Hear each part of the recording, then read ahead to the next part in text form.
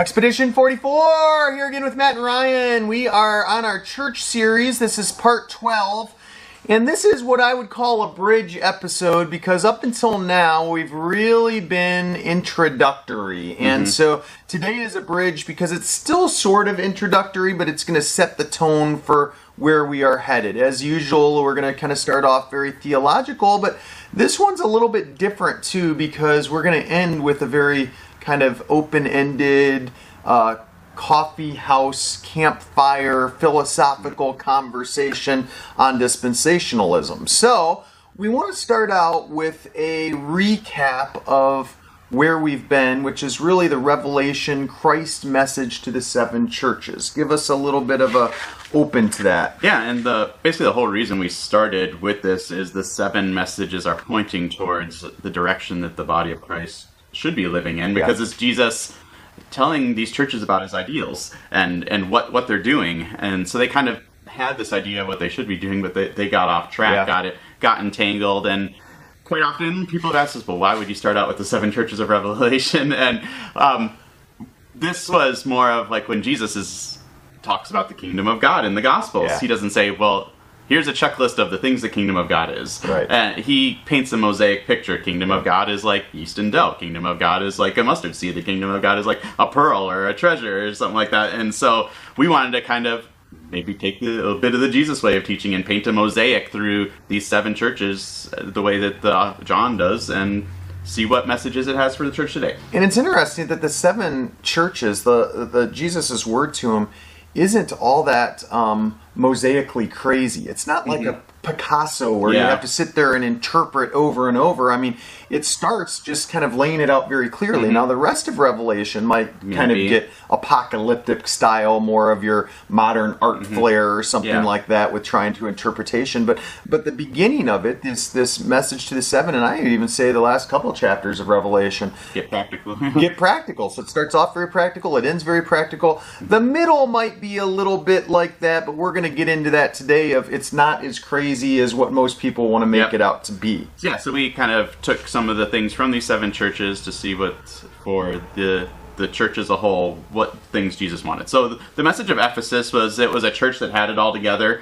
It had discernment, perseverance, good works. But the thing we saw is they were very legalistic and they lacked love for one another within the church. And Jesus says that he's going to remove their status of a church, their identity as a faithful witness, like removing their lampstand, he calls it, because they don't love one another. And so even though they had pure doctrine, all of this good stuff, but it means absolutely nothing, is what he says, without love for one another. And Jesus says, you will know you are my followers because of your love for one another. So the main issue, the message we get out of the letter to Ephesus, if I was going to kind of carry over to where we are today, is I'd say that the first mark of a healthy church is that we need to love each other inside of it and then have love exhuming out of it. So people look in and want what we've got. So Smyrna was the next church we did, and so Smyrna gets no correction. It was a church that suffered, and remember, Smyrna was the center of patriotism kind of in Asia Minor there, and so this church was suffering both at the hands of the religious establishment and at the hands of the empire,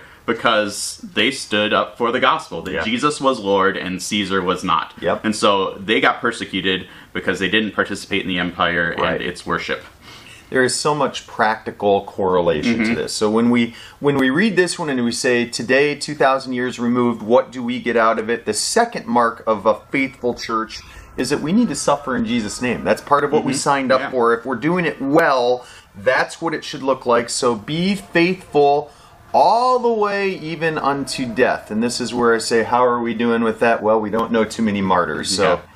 Pergamum was the next one. So this is a church that was very entangled, and the ways of Babylon, as McKnight said, were seeping into the church. And so Pergamum was also a very political capital of the area. He gives them a correction relating to Balaam and the Nicolaitans, and it seemed that the practice of Balaam was being entangled in immorality and idolatry, and the thing about the Nicolaitans was about having power over rather than being a servant. And so when I look at this and I do the kind of the takeaway, I don't think it's any secret to, if you've watched any of our videos, my big thing in life is the preeminent calling of the message of Jesus to the church was to make intimate disciples, to bring other people to that. So the third mark, what we take away out of this of a faithful church is to be set apart from the world. And this is kind of creating a culture of servanthood, of mutuality. We get a lot of communal language in this,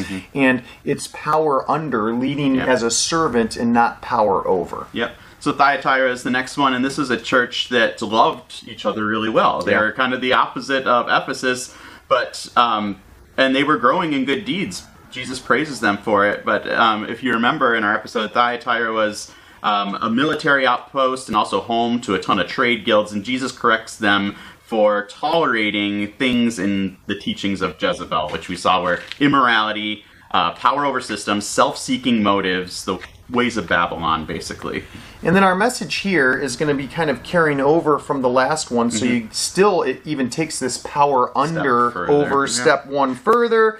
So we get good doctrine, it gets theology, results of standing up, although standing up is in kind of humility, and able to do that we might kind of get to this place where we are ruling in a biblical sense of the word, of bringing order by the way of Jesus into the chaos of the world. Yep.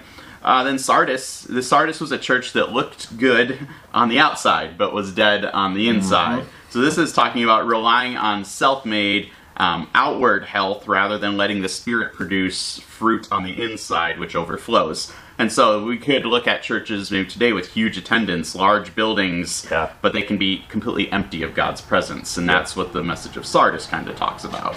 And this is one that really hits home. Like when you read the message to Sardis, and I actually think it was one of our, probably out of the seven, I think it was the best one because it's so relevant to us today. I mean, you read this and what have we done? We've turned church into this, big thing, and this says we want you to be reliant on God, the Holy Spirit to move and to create disciples and look good on the inside. Don't be too concerned with what the world thinks or what's going on, but be a core of people that are deeply devoted. Yeah, it's counter to the butts in the pews, bills in the plates, buildings on the campus, as McKnight said. So it's about creating disciples, quality over quantity. Exactly. Philadelphia is the next one. So Philadelphia is a church that held on to Jesus' word and did not deny his name. They had a lot of persecution, especially coming from the Jews, the religious establishment. And though they were very small, Jesus says that they are pillars. And so Jesus' message to this church is an exhortation to persevere in the way of discipleship. So the preeminent message that I would take away to us and how we apply this to the church today is that we kind of get this hold fast language of, keep the race. It's kind of Paul, stay the mark, run the race, be faithful. But it's prefaced by being all in, making him everything. And today, I'm not sure we really know the biblical first century description of being all in. And I say this a lot, but when Jesus says, come be my disciples, leave it all on the beach, it took 3 times to get there because they didn't know what he meant. You know, it was outside of their culture, it was strange in their culture, and it's even stranger today. This is one place where I think we've actually gone the other way. Rather than gravitate towards this all-in disciple, we've wanted to really be part of the world and be immersed in the world rather than to be immersed in Jesus and let the world come to us. Laodicea is the last church, the 7th church, and so Laodicea we knew was extremely rich. They were self-centered, self-sufficient. They took on the local culture of materialism, of individualism, of independence, and Jesus calls them poor, blind, and naked. So Laodicea, like if you remember when we did that episode, they rejected Rome's help to rebuild after an earthquake, and that kind of became their entire mindset. And when Jesus talks to them about he wished they were hot or cold, he's referring to the water there, that he wished the church, rather than, because they're so self-sufficient, they're actually like lukewarm water in Jesus' mouth that isn't refreshing and isn't healing. And he wants this church to live out their discipleship in a way that actually brings refreshment and brings healing to people around them, but because they're so stuck on themselves, they're useless for the kingdom. And this one is beautiful. I think it just concludes it as a final mark of a faithful church that we need to be completely reliant on Jesus. And today, especially, but it was a problem in their culture too. So I don't want to just make it look like it's today, the last dispensation. It's been a problem for 2,000 years in that man is really esteeming to be God, that he almost doesn't need God anymore because he thinks he's got it all together. So this is a message of kind of getting back to being a faithful witness, a devout disciple, and it's laced in humility. So you'll notice all 7 of these messages are really tied in together. One kind of works on the other one and kind of completes the picture of what a healthy church looks like. And I like to go back to the Jesus as the healer metaphor, that this is kind of like Jesus presented himself as a healer in the synoptics, and now he's coming back and kind of giving a church checkup and saying, all right, now if you really want to live faithfully, if you want to be the best picture of a healthy church, take something away from these messages or these writings, and that's exactly what we get. And how are we doing with that today? That's a hard one. Yeah. It doesn't seem like we're much better off than the first century when this was written. Yep. So that's a recap of the 7 churches, and now we're going to kind of do a little bit of a bridge, because we've been asked about why we don't really hold to dispensationalism. We poke at it in our videos, but we see that it's a theology that we don't necessarily agree with, but also it has some ramifications when you hold to this that really affect the way a healthy church. Yeah. So most people know that I went to Moody right out of high school, and Moody is kind of considered the dispensational kind of Harvard of Bible colleges. And one thing that I've kind of noticed is that because of a lot of things that we've traditionally been taught or historically been taught, but more now than ever before, we've kind of taken some of these dispensational thoughts, and a lot of people just think that that's what the Bible says, or they accept them as the truth of the Scripture. And as Matt said, we're often throwing rocks at dispensationalism, but we've never really come out with a series of saying, here's the problem with dispensational thinking, and this is one of the reasons why we don't like it. And actually, it's more than just simply not liking it. We think it's divisive, we think it's destructional to the church today, and actually completely opposite of the message that Christ gave us. Yep.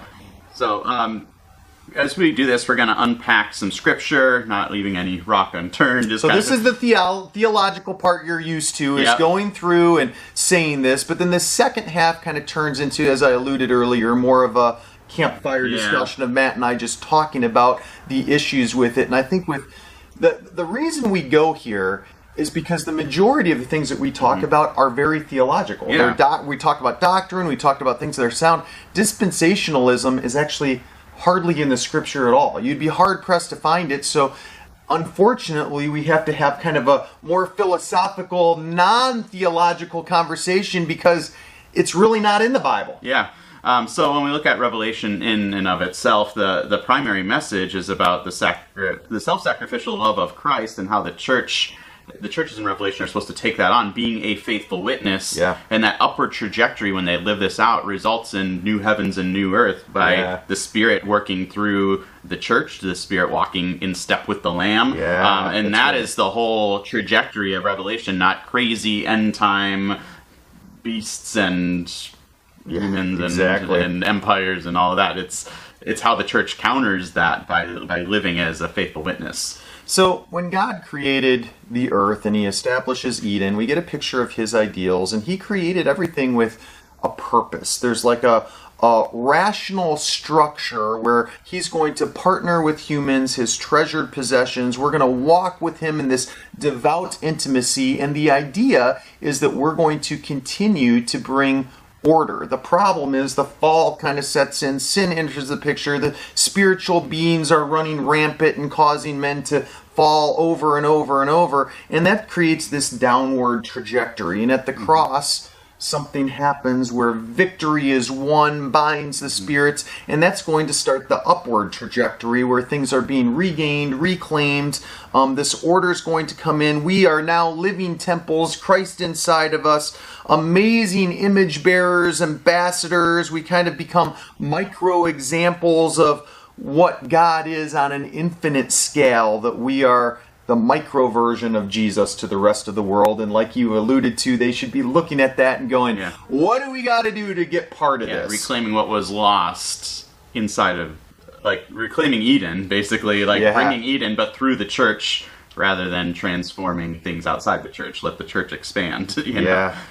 And so many of these dispensational problems are things that we've like identified and looked at and said like that just, I don't know where you get this futurism, escapism, pie in the sky thinking, where that all came from. But all those things are kind of laced in dispensationalism, and that's what we're going to talk about today, is how that's actually pulled the church further from Jesus, almost back on the opposite trajectory rather than to put us on the trajectory that we should be. Yeah, so we're going to start with a little bit of theology right now, of some of the issues that we see with it, and then get into, like you said, our back porch campfire conversation around some of the stuff. So, what is dispensationalism, and what are the issues, is kind of the thing. So, dispensationalism, if you don't really know what that word is, it divides out different periods of time throughout history and the way God interacts with his creation within those. And we see from the Old Testament to the New Testament, yes, there are covenants given, there are changes that sometimes happen, but we see that a lot of those things connect. Yeah. Not that God deals with Adam and Eve in a certain way, and then Abraham in a certain way, and then Israel in a certain way, and then the church in a certain way, and then end times in a certain way. It's a construct of man to kind of like... It's like God changes his mind every couple years right. of how he deals with people. So God's going to do this now, we got to wait for that, you know, even though this, you know, might say giftings is one that comes into this. So even though the giftings of the first century or the first church is there, those are going to stop. They're no longer going to be used. Yeah, new dispensation. Don't think about it that way.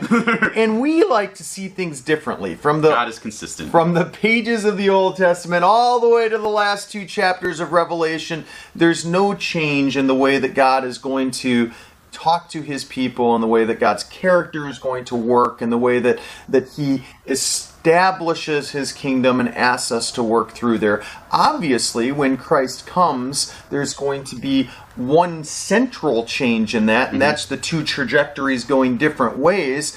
But from the before and after of that, the message doesn't change, the way it works doesn't change. It's still Christ bringing the revelation to the way that everything happened in the Old Testament. Comes the yes and amen.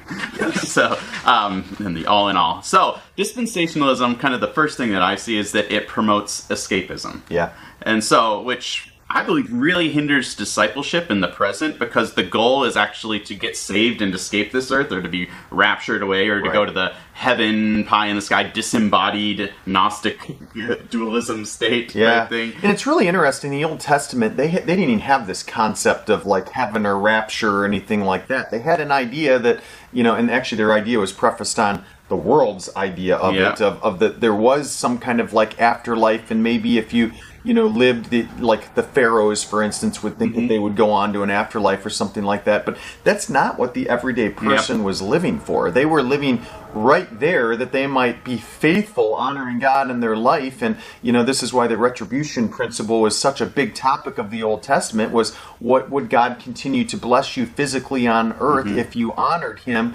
And in the New Testament, we kind of continue that wrong way of thinking sometimes today, when it really, by the time the New Testament gets there, if you're reading the Old Testament correctly, you should already know that we're not going that way. Yet people still seem to struggle and stumble with it. And so, like, my thought is, if Christ's goal is for his body on earth to be like him, then why would he want us to escape the earth if we're supposed to take on his pattern? Right? And so what was the pattern of Christ? That suffering led to victory, not that escaping this world is the victory. Right. And it's funny how these 7 letters go hand in hand with that message. So they're called to endure, not escape. And so this actually, through the endurance and coming through times of trials and testings, actually builds our faith and builds our discipleship. When we do that and face it as a community together, brothers and sisters, iron sharpening iron, but when you're taken out of this world, as the dispensational thing does, I'm like, it totally ignores the entire patterns of God's people throughout the entire Bible. Yeah.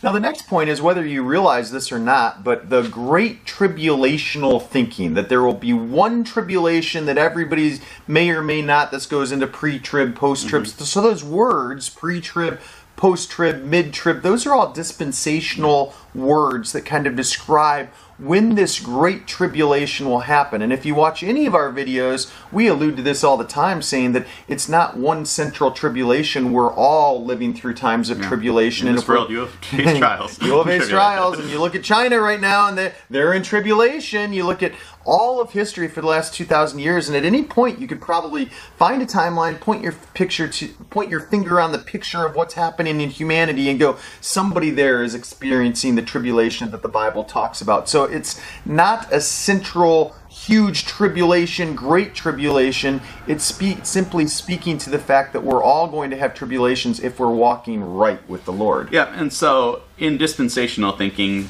like the staunch dispensationalists would say to see these 7 churches as ages from the time Jesus ascends into heaven up till this great tribulation. And this actually stunts the message that Jesus has to these churches that we've gone through, because it applies these messages to other ages and not for the church today. And so they can't, see the application as in, the Bible.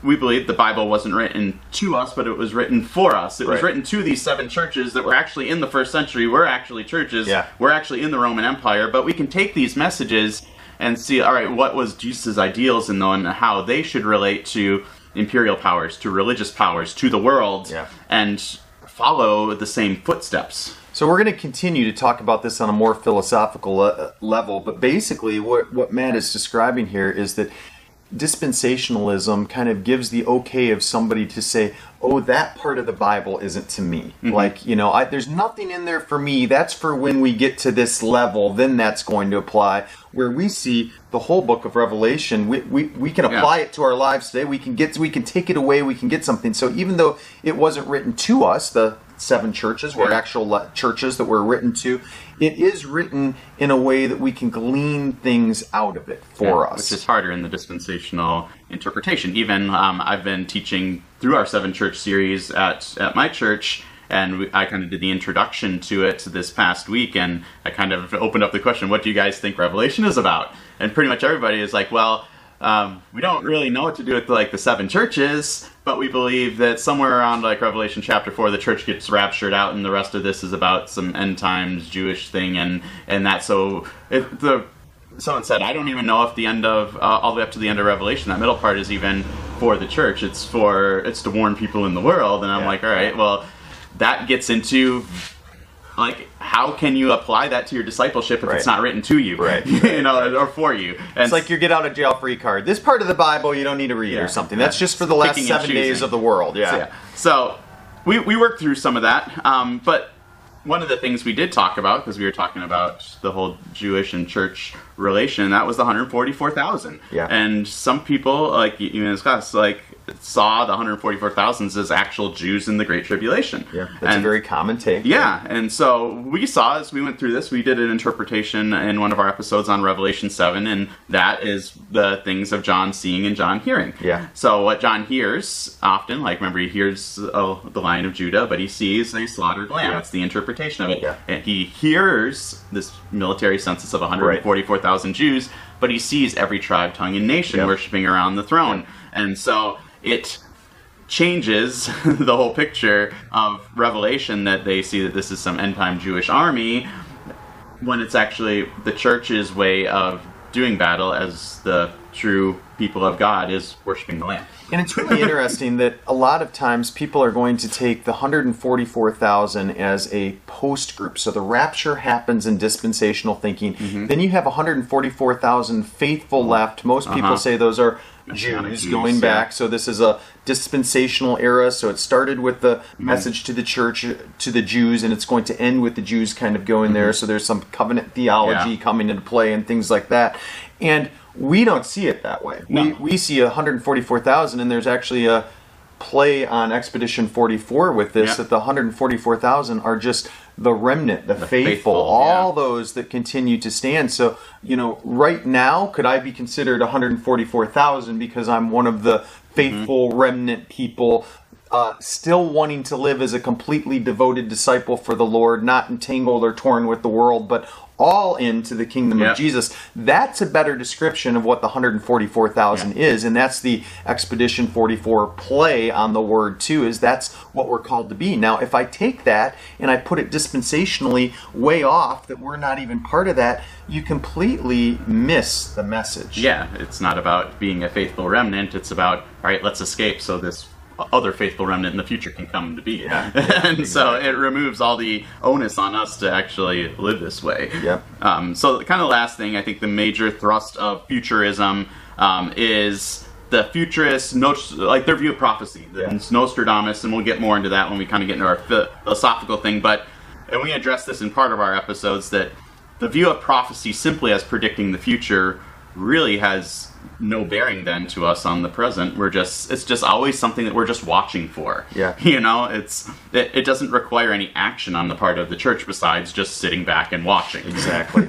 So when you look at the Old Testament understanding of prophecy, what it wasn't this crystal ball thinking that we've made it out to be. It was kind of a snapshot. We talk about picture language, mosaics. It was a snapshot of where you're at in order that you might see to bring yourself into a better picture of communal relation with God. And so even in the Old Testament, the majority of times when things even do get crystal ballish, and I'm going to say there aren't very many examples of that in the Old Testament, but one of them I'll give you is Jonah. And I don't know if you've really ever dove into the story of Jonah. I'd love us to do a minor prophets section, but you get into Jonah and people misread Jonah all the time, and that, you know, Jonah is supposed to take this message to Nineveh, and the message is, you know, to essentially repent, come back to Jesus, which they take steps towards that, and Jonah gets mad, you know, because he says, you said you were going to destroy them, I want you to destroy them, and that's not the character of God. When you read it that way, you're reading the wrong message into it. What God is saying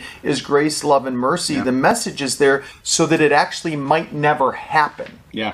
And so this kind of plays into how the dispensationalists interpret the churches. So let's look at that. So we've already gone through and we've given our interpretation of the message to the actual 7 churches and what it's supposed to mean.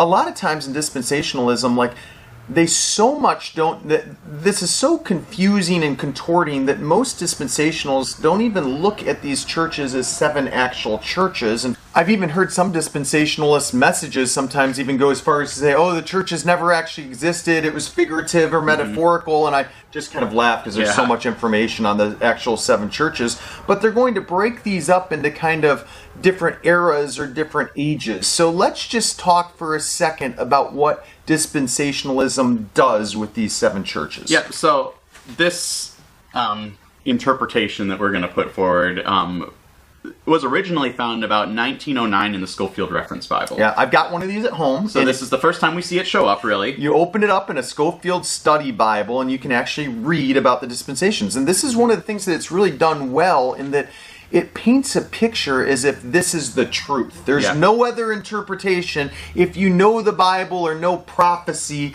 this is what it looks like. And theologically, I have a major problem with any Bible that just says this is, and this is kind of my book, this is the way of saying, like, we've been told what to think for so long that we've totally forgotten how to live as an intimate disciple and bathe everything in the spirit of interpretation and dive into knowing the knowledge of the Bible and the Word, which leads to a knowledge and relationship with Jesus. So here's the way that Scofield and actually like commentaries on Revelation like Hal Lindsey's, there's A New World Coming and Tim LaHaye's Revelation Unveiled, which were written in those last 2 are in the 70s and 1970s, 1990s. And the late great Planet Earth was kind of the one that kind of started. That was actually written in 1974 when I was born, and growing up when I was 5-6 years old, that was, I don't know if you guys are old enough to remember that, but that was the rage of that time. So they would say Ephesus represents the Apostolic Church, which is about 100 to 150 AD. Smyrna represented what was called the Persecuted Church, 100 all the way up to Constantine, 312-ish. Pergamum was what they call the Compromised Church, which is when the empire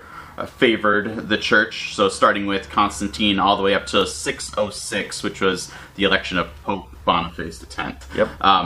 Then you got Thyatira, which they say is a worldly, lax, the medieval church, so 606 up to about the Protestant Reformation, they call that. So what they're doing is they're taking the messages and they're applying it to that age. And so it was a interpretation as if the Bible was written prophetically, so to speak. Like the church is going to look like this in this age, and then this in this age, and then this. And so when we get there, so they know here's when the end of the world message is. for you. so, like if you see your church looking like Laodicea, it's close to the end. Exactly. Type thing. Instead of taking all the messages and using it as a touchstone against what we should measure our churches as. Yeah. All right, so then we just did Thyatira. Sardis is the Reformation churches, 517 forward. Philadelphia is what they call the true church loved by Christ. The missionary activity of like 1750 up to like the 20th century.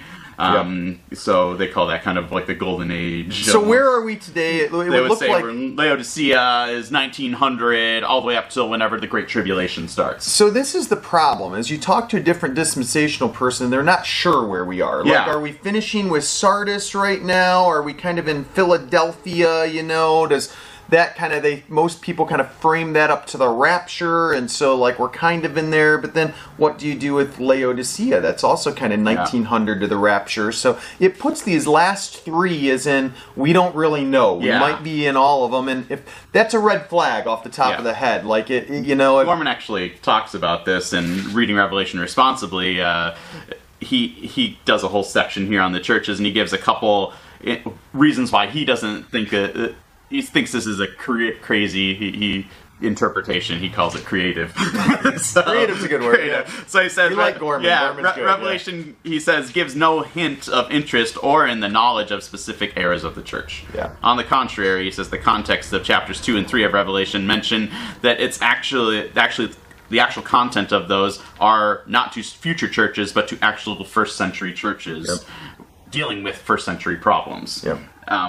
Then he goes after that. The second thing is perhaps most important, that this kind of scheme uncritically looks at the perspective of reflects on the perspective of very conservative and very American Protestantism. Yeah, he very says American. He says that it frames the whole church by only looking at the European and the American church, and ignores the church and the whole rest of the world and what it's going through during these same times. And I'll kind of get to this later, but the funny thing about this is it's kind of trying to write into it where America is, as if America is the central theme of the Bible. Yeah. So where is it? And then you get into this crazy Gog, Magog, Russian, Bear, China stuff, all to try to fit America into the central pages of the Bible, and I'm sorry, but it doesn't work that way. It's not there. Yeah, and so he ends with saying, Revelation 2 and 3 is too theologically rich to deserve such irresponsible misreadings. Sounds harsh, but very true. Yeah, so that was from Michael Gorman's book, Reading Revelation Responsibly, Uncivil Worship and Witness, Following the Lamb into New Creation. Love the title.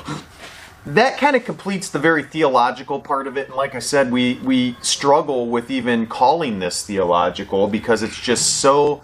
The normal way that Matt and I interpret the Bible in exegetical style, this just isn't here. There's nowhere to do an exegetical style of this, of dispensationalism, and that's the reason why we have such an issue with it, because you can't do an exegesis of it. It goes against and defies all the laws of biblical interpretation, pretty much. And because of that, the people that have written the books on dispensationalism, Matt and I really wouldn't consider biblical scholars. I mean, none of them. There's not one that's a dispensational person that I would say, well, they're off here, but the rest of their theology on this, I wouldn't even consider him a theologian. And so when you get into the area of scholarly works, and we mentioned Gorman because he's one of my favorites, and Boyd, who's a Princeton PhD, and I could keep going on and on and on, none of them are going to land here. If there is one, I don't know of who it is. And so you might remember in the early to mid 2000s, Moody Bible Institute, the dispensational, seminary of the world, had a real falling out because basically a ton of their theology professors said, we're at a school that holds to dispensationalism, and essentially none of us hold to dispensationalism, and that's a problem. And that was the mass exodus of we better we better find a new home, so Yeah. to speak. And unfortunately, Moody's kind of lost the idea that they are a seminary now. Most people just refer to them as a Bible college or, a small training place, what was once considered this, major training seminary of the world. Unfortunately, because I have a degree from there, it doesn't really have that reputation. When I went there, it was called the Harvard of the Bible colleges, and they've kind of lost that. And I'm going to say primarily because they've decided to hold to dispensationalism.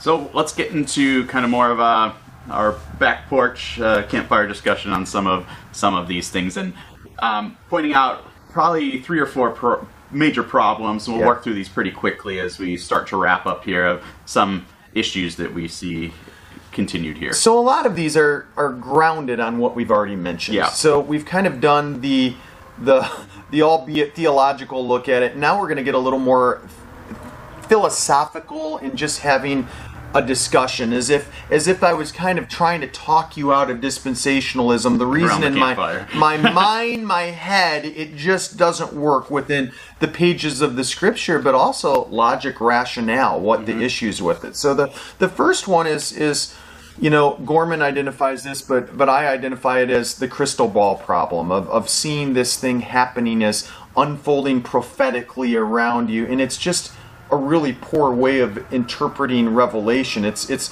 what I'm going to say is the opposite of the biblical intention and what biblical prophecy was. Yeah, we see that there's a whole lot of this and we'll see that the crystal ball interpretation it's very much a thing of American culture more than anything. We get like books like Thief in the Night and the Left Behind series and things like that that are very like, it's cultural for Americans to think that Revelation is this unfolding, looking into a crystal ball, telling future events, and often they concentrate more on what's happening in the news than actually what the Bible's trying to say. It's interesting that a lot of this writing was early 1900s, like the Scofield Study Bible, but people didn't really buy into it or give it any merit until the 1950s, 60s, and it exploded in the 70s, and only in America. Right, I mean, the ones who introduced it in Europe were laughed out of Europe, and they had to come to America to do it. And so, one thing I want to point out is that this has only been around really in mainstream for 50 years. I mean, it's very new doctrine. Very new doctrine, and I mean, if we could get in our time machine and go back to the early church, or even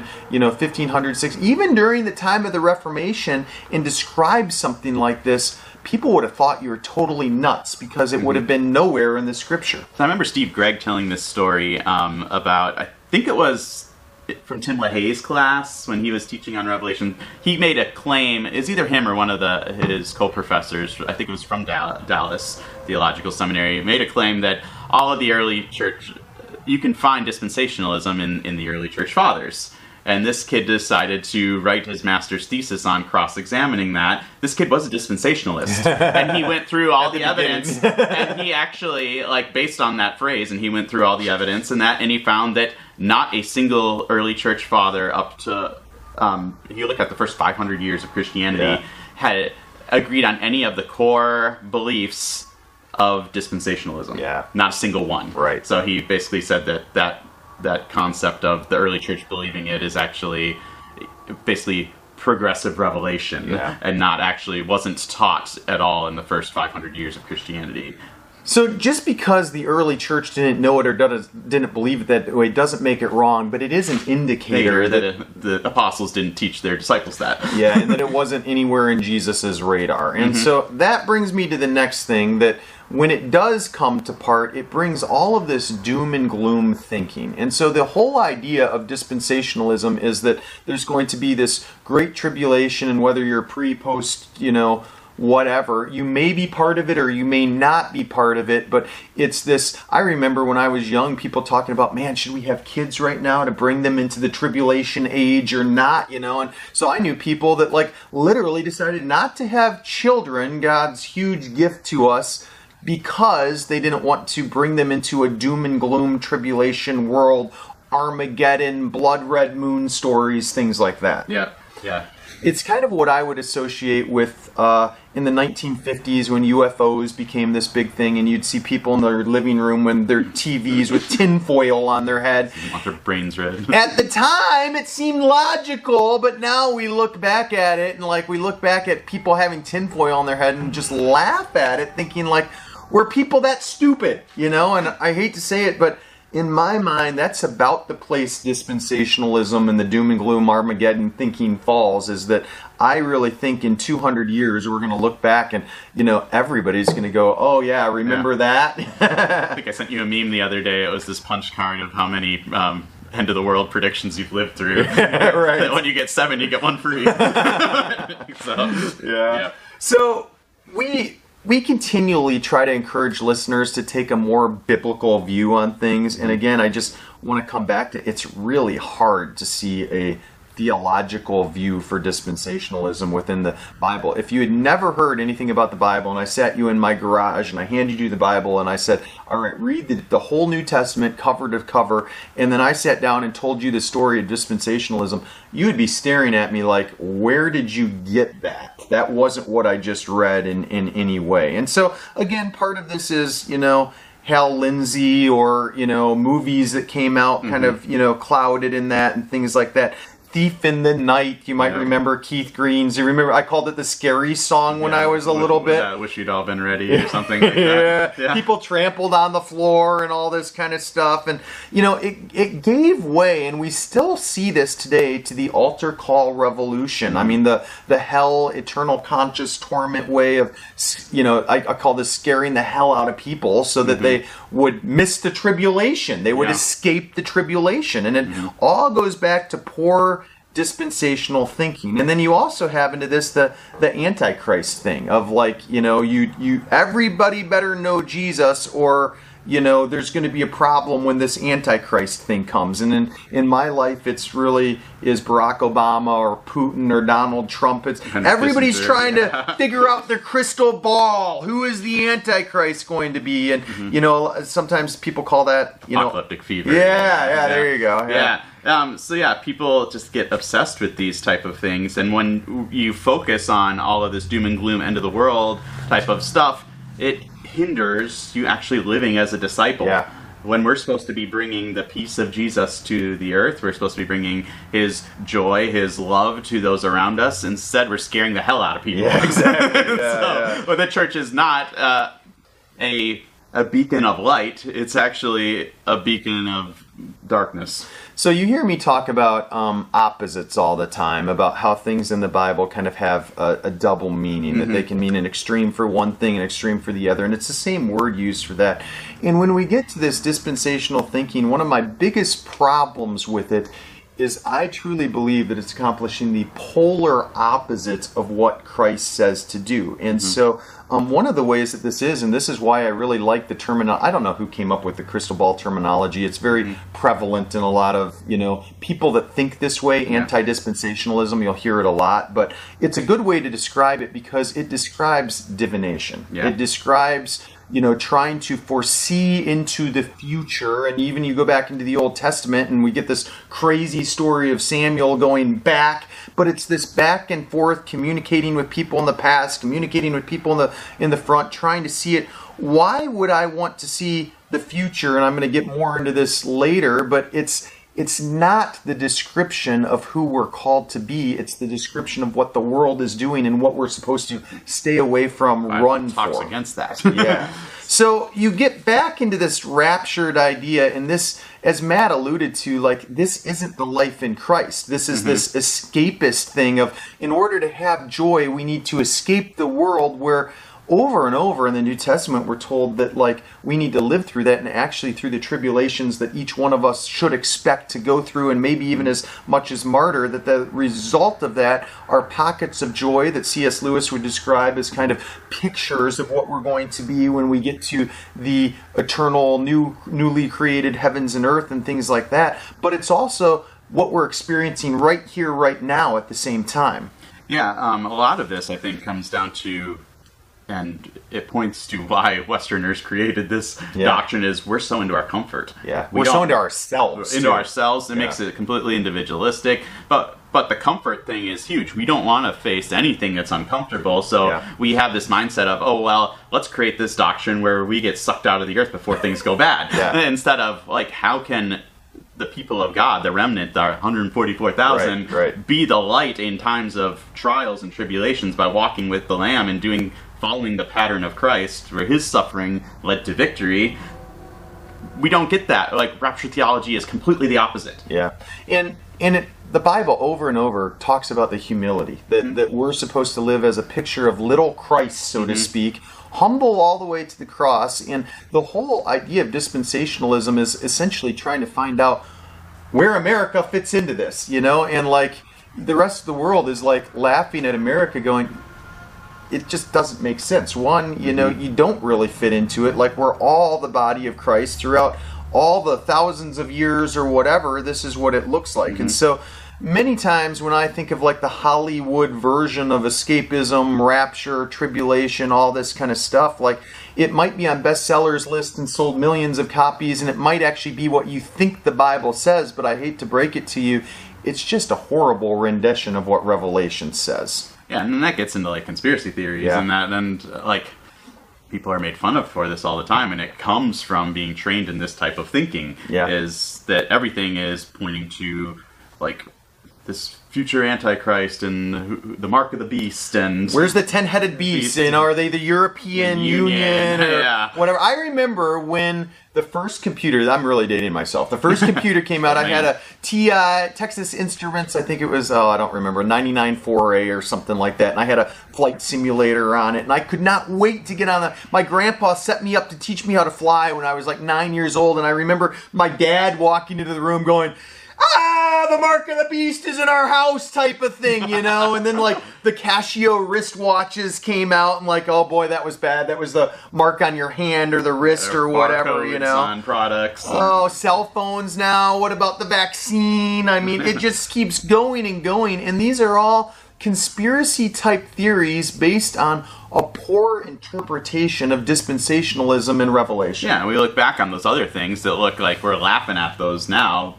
And the things that we think now, like the vaccine or some microchip from Bill Gates or whatever, in 10, 15 years, we're going to be laughing at that as well because of poor dispensational teaching on these things in the Bible. So there's all this stuff that we've described, but there's even deeper problems that I alluded to. I mentioned divination, but before I get to divination, I want to just say that the main problem that Matt and I have with this goes back to where we started with exegetical problems, in that one of the main things we are both involved with Covenant Theological Seminary, as you probably see a bar down here, and all of our videos go. These sometimes are coursework that students have to watch to go through it and things like that. And part of this is that we teach from day one of your experience, and we hope when you leave, this is one of the major core values that you get, is not to read what you want into the text, not to take text and to turn it to say something that you want to communicate to your church body or the people listening to your message.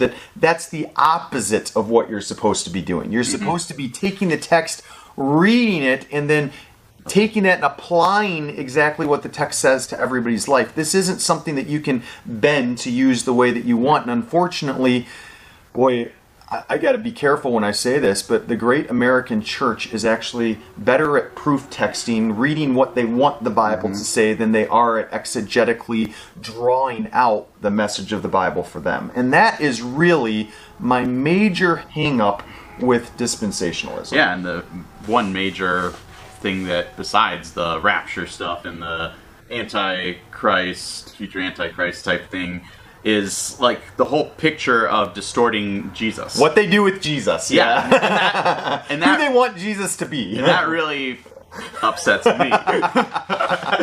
they make Jesus coming back on a white horse, carrying a sword, slaying all his enemies. Right. He's coming back to kick some butt, Jesus. I mean, who is that? Mark Driscoll said that Jesus is coming back on a war horse, ready to kick some butt, and has a tattoo down his leg, and that's a Jesus I can worship, not some peace-loving hippie diaper-wearing Jesus. That's basically a summary, paraphrase of a quote from Mark Driscoll. I'm like, it's a totally awful way to read the text. Jesus comes back on a horse, the sword's in his mouth, and he's covered in his own blood. Right. I'm like, how do you get that out of that? So this is exactly what was happening. The John the Baptist kind of thinking is that they wanted Jesus to come in and obliterate Rome, and in their own earthly minds, they wanted to set up a new empirical empire where Jesus was sitting on the throne and they were all high-ranking officials under him. And Jesus comes and does what? The exact opposite of that. He said, if you want to be great in the kingdom, become a slave. So if that's what Jesus did the first time, do you really think the second coming is now going to be totally the opposite of that? I mean, even he came the first time in a way no one expected him. I'm pretty sure it's going to be the same thing the next time he comes. Yep, in a way nobody expects it. So the Bible is, when we get this story, it's not changing through the pages like dispensationalism would want it to do, would read into the text. That's why they have to create these dispensations to make a square peg fit into a round hole. It's consistent. And so the way that Christ came back the first time, it's not going to be totally opposite of that. It's going to be a picture of something exactly the same. Yep. And so you kind of got to get that in your head because you get the whole message just so messed up if you're changing the story.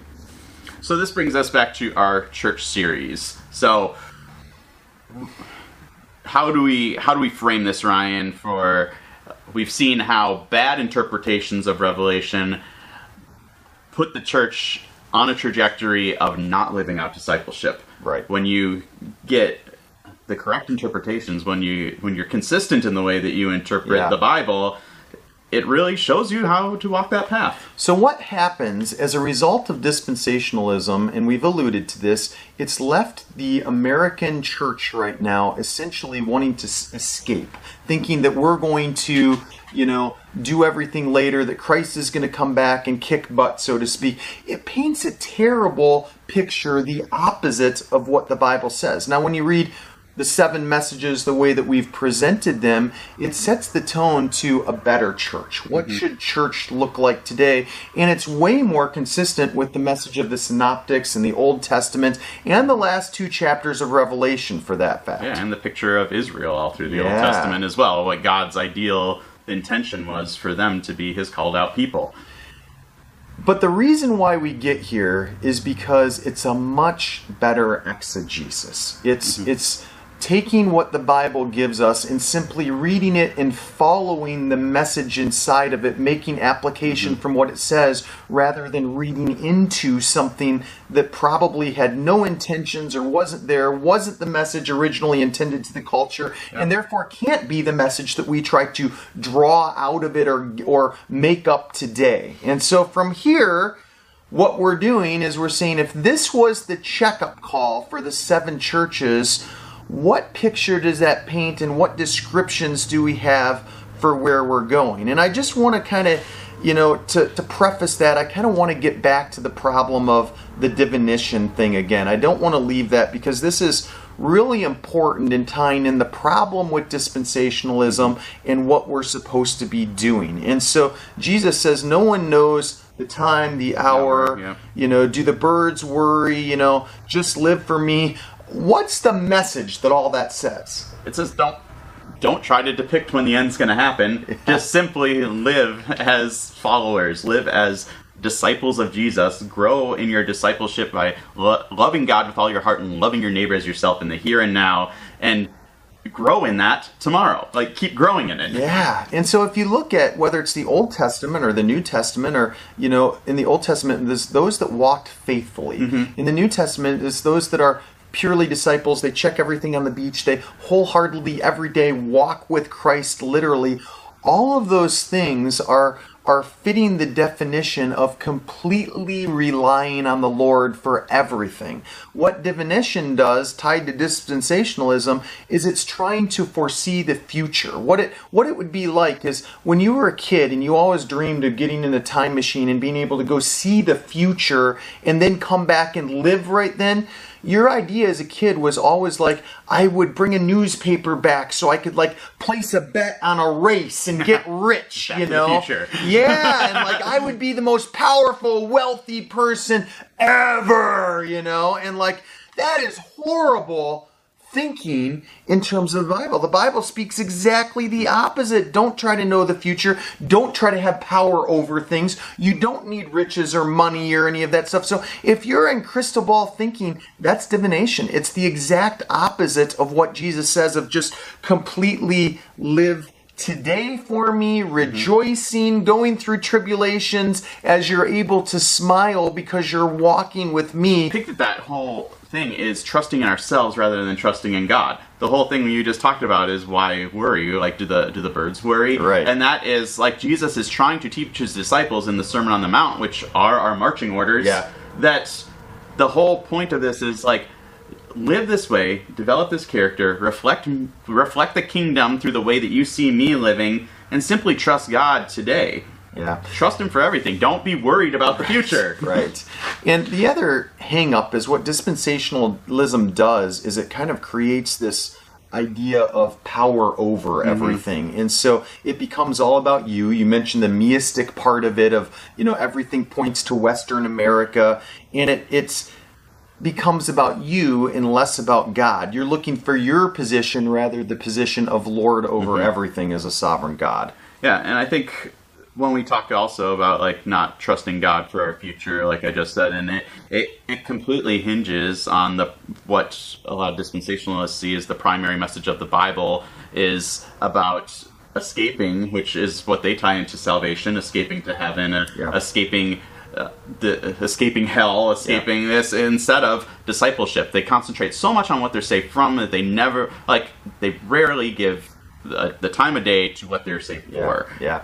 So it's a fundamental mistrust of the Lord. You're trying to build the trust in your own self, and you're essentially wanting to become the God rather than to completely trust in the Lord. And so these are all problems. Our mission is to be passionate disciples, living in the present, growing deeper in our intimacy every day in our relationship, our walk with the Lord, being surrounded by a communal body of believers that think the same way, tribal language, help us do what we can't do on our own. They're being a royal priesthood. The toes, the feet, and that we're supposed to bring others into that walk with us. And I just have to say, like, the whole picture of dispensationalism, it's the opposite of that. It doesn't reflect the pages of the Bible. So as scholars that look to interpret what the Bible says exegetically, there just doesn't seem to be anywhere to put dispensationalism there. No. It doesn't fit. And so what do we do with this? Where are we at? Our focus should be on completely living for Jesus right here, right now. I look forward to a newly created heavens and earth, but I also look forward to today and tomorrow and what I can do to find that joy in Jesus, because I gotta say, what it looks like here now for you as a Christian is probably what it's going to look like in a recreated heaven and earth. How good are you doing there? Yeah, I mean, the whole thing with the churches, our churches are supposed to be little cells of the new creation, and we were talking about this when we had the conversation with Dr. Steve Castle as making the church so beautiful, because the church really should be that slice of heaven on earth and bring heaven to earth. Right. So right now, what does it look like the church? And this is where we're going, is the church should look like God loves us with an everlasting love. If you accept that, you're accepting what's important to you, that this first messages of the 7 churches are that God loves you, we should love each other, we should love the world, and that should be exuding out of us. Yeah, and the next thing is, right now, God wants us to keep growing as disciples, and so our focus needs to be on discipleship and cooperating with Him and His Spirit, and that's the important focus for the church rather than escaping the world.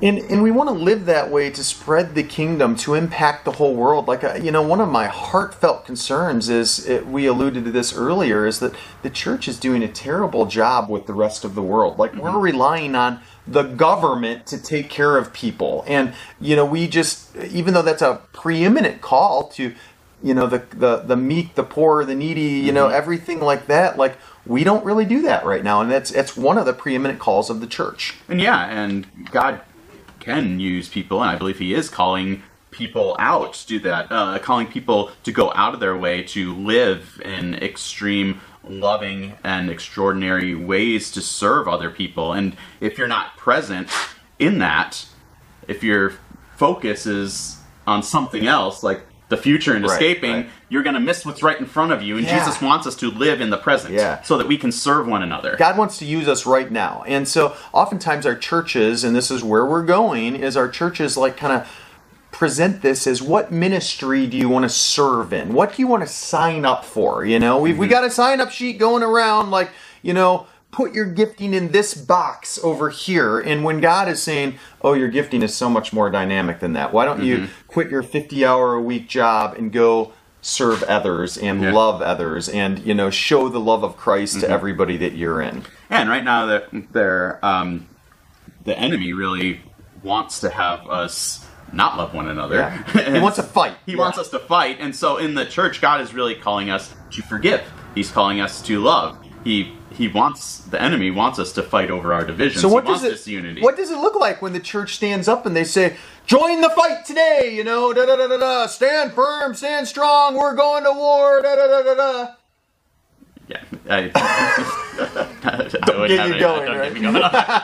Yeah. No, I think it's like, we say it over and over, that if the church can look absolutely beautiful to the world, it's going to save the world. Yeah. Can you win them over if you obliterate them? Yeah. If you annihilate them? No. No. I mean, the church needs to be Jesus. The way that Jesus won people was through his extraordinary love. Yes, he did say harsh things to the scribes and the Pharisees and the political and religious leaders out of the abuses they had. So there is a time to stand up and speak the truth. But you saw that 99% of Jesus' ministry was actually having compassion on the hurting and the broken and bringing restoration. Yeah. The other thing is there are so many hungry people out there, and like, again, like, I don't want to come off as negative, you know, the church isn't doing this, the church isn't, because where we're going is we want to paint a picture to challenge the church to do better. And there's a lot the church does well. We just want to see churches take this, like, step it up, you know? Yeah. And so some churches do better jobs than others of feeding the hungry. Our church, for instance, has a food pantry, and it's busy all the time. But is that necessarily the call? So in our perspective, in most churches' perspective, a food pantry might function once a week or something like that.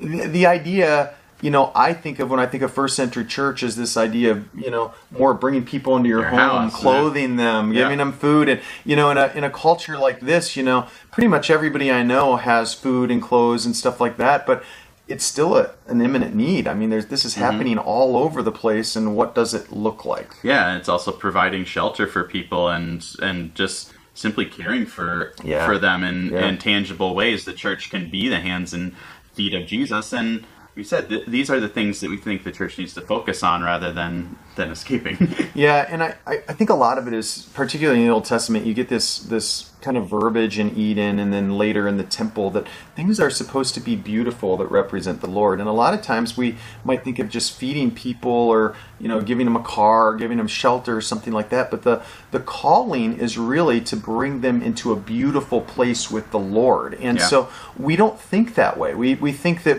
this is enough. If I gave them a free car, if I did this, where the idea of drawing them into a tribe or into a better picture is actually to partner with the Lord to bring beauty in their chaotic life, to give them a picture that looks more like amazing grace, love, and mercy, and kind of a recipe of how they can move forward founded in the word of the Lord, that they don't have that's going to be freedom to get to where they're going. Yeah, and so there is evil all around us. Yeah. And so I think the church does need to resist that evil. And we resist by helping others, but we also resist it by loving our enemies. Yeah. I think the church doesn't often do a very good job at loving their enemies. So you miss all this when you're sitting there staring at your crystal ball, wondering, when is it my turn to step up and be the church? Well, it's right now, and you're missing it because you're looking into your crystal ball. And so that kind of paints a picture of what's wrong with dispensationalism, but also the reason I call this the Bridge series is because now we're hitting our trajectory in this series of where we've been and where we want to go. So we're going to start a series next, really on looking at church leadership. Yeah.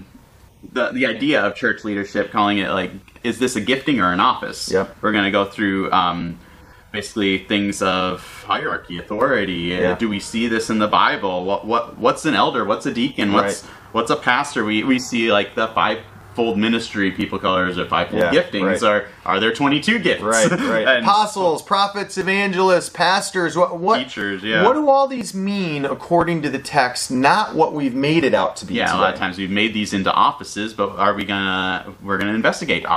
Is there ever a notion that this is an office for the church, or are these gifts that are used for the whole body? After that, we're going to kind of look at the gathering, reimagine the gathering. I think we might go through 1 Corinthians 11 through 14 and dig into that, because it's a text where we have an actual church gathering that Paul describes, and how to keep order and how to do it. And so we're going to look at, does this look like the way we gather today? Right. So most people realize that the way we gather today is really hard to be found in the Scripture. You know, everything we've kind of turned church into or made it out to be, is that okay? I call that the evolution of the American church. Is it okay that it's evolved to, mega churches and things like this, or should it return to the picture that was kind of painted for us in 1 Corinthians? And so we'll kind of end that with like looking at reimagining giving and reimagining like what's the purpose of our church, of our buildings and things like that, and is there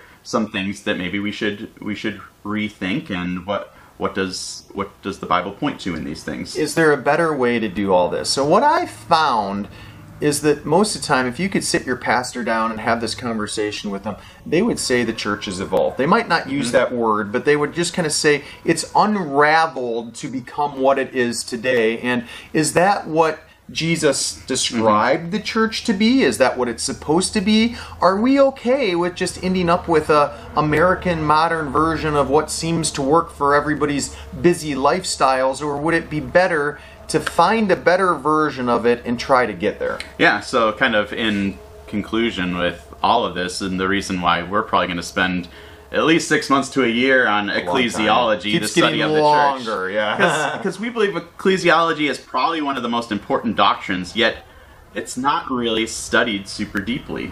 And it's also led to everyone in at least Western Christianity focusing on the future and heaven, rather than living here and now as colonies of heaven, the church here on earth. The outposts, So as we move forward, this is where this series gets really, really fun, because we're going to start looking at what the Bible actually says to live like within the church body, and we're going to start asking questions of, can this still be done? Should this still be done?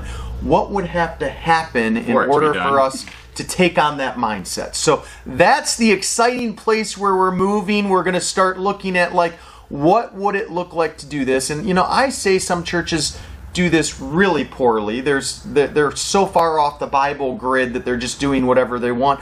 But there are some churches that I think still have the intent to follow the precepts of the Lord, to live wholly devoted, completely in communion, as disciples were called, but they just don't know how to do that in modern America, because the pages of the Scripture look so different than what we live in today, specifically in America. Now, if we all went and lived in some third world country in Africa, tribal nation, it might be a lot easier to live that way. But that's what we're going to work through, and I'm super excited to get on this journey. Yeah, well, thanks for joining us today. It's a little bit of a recap and a bridge episode, and talking about a topic we've been asked a lot about. So thanks for listening to some of our squirrel moments, and we're looking forward to have you join us for the rest of our church series. Next time, we're going to be looking at church leadership. May God bless you and keep you.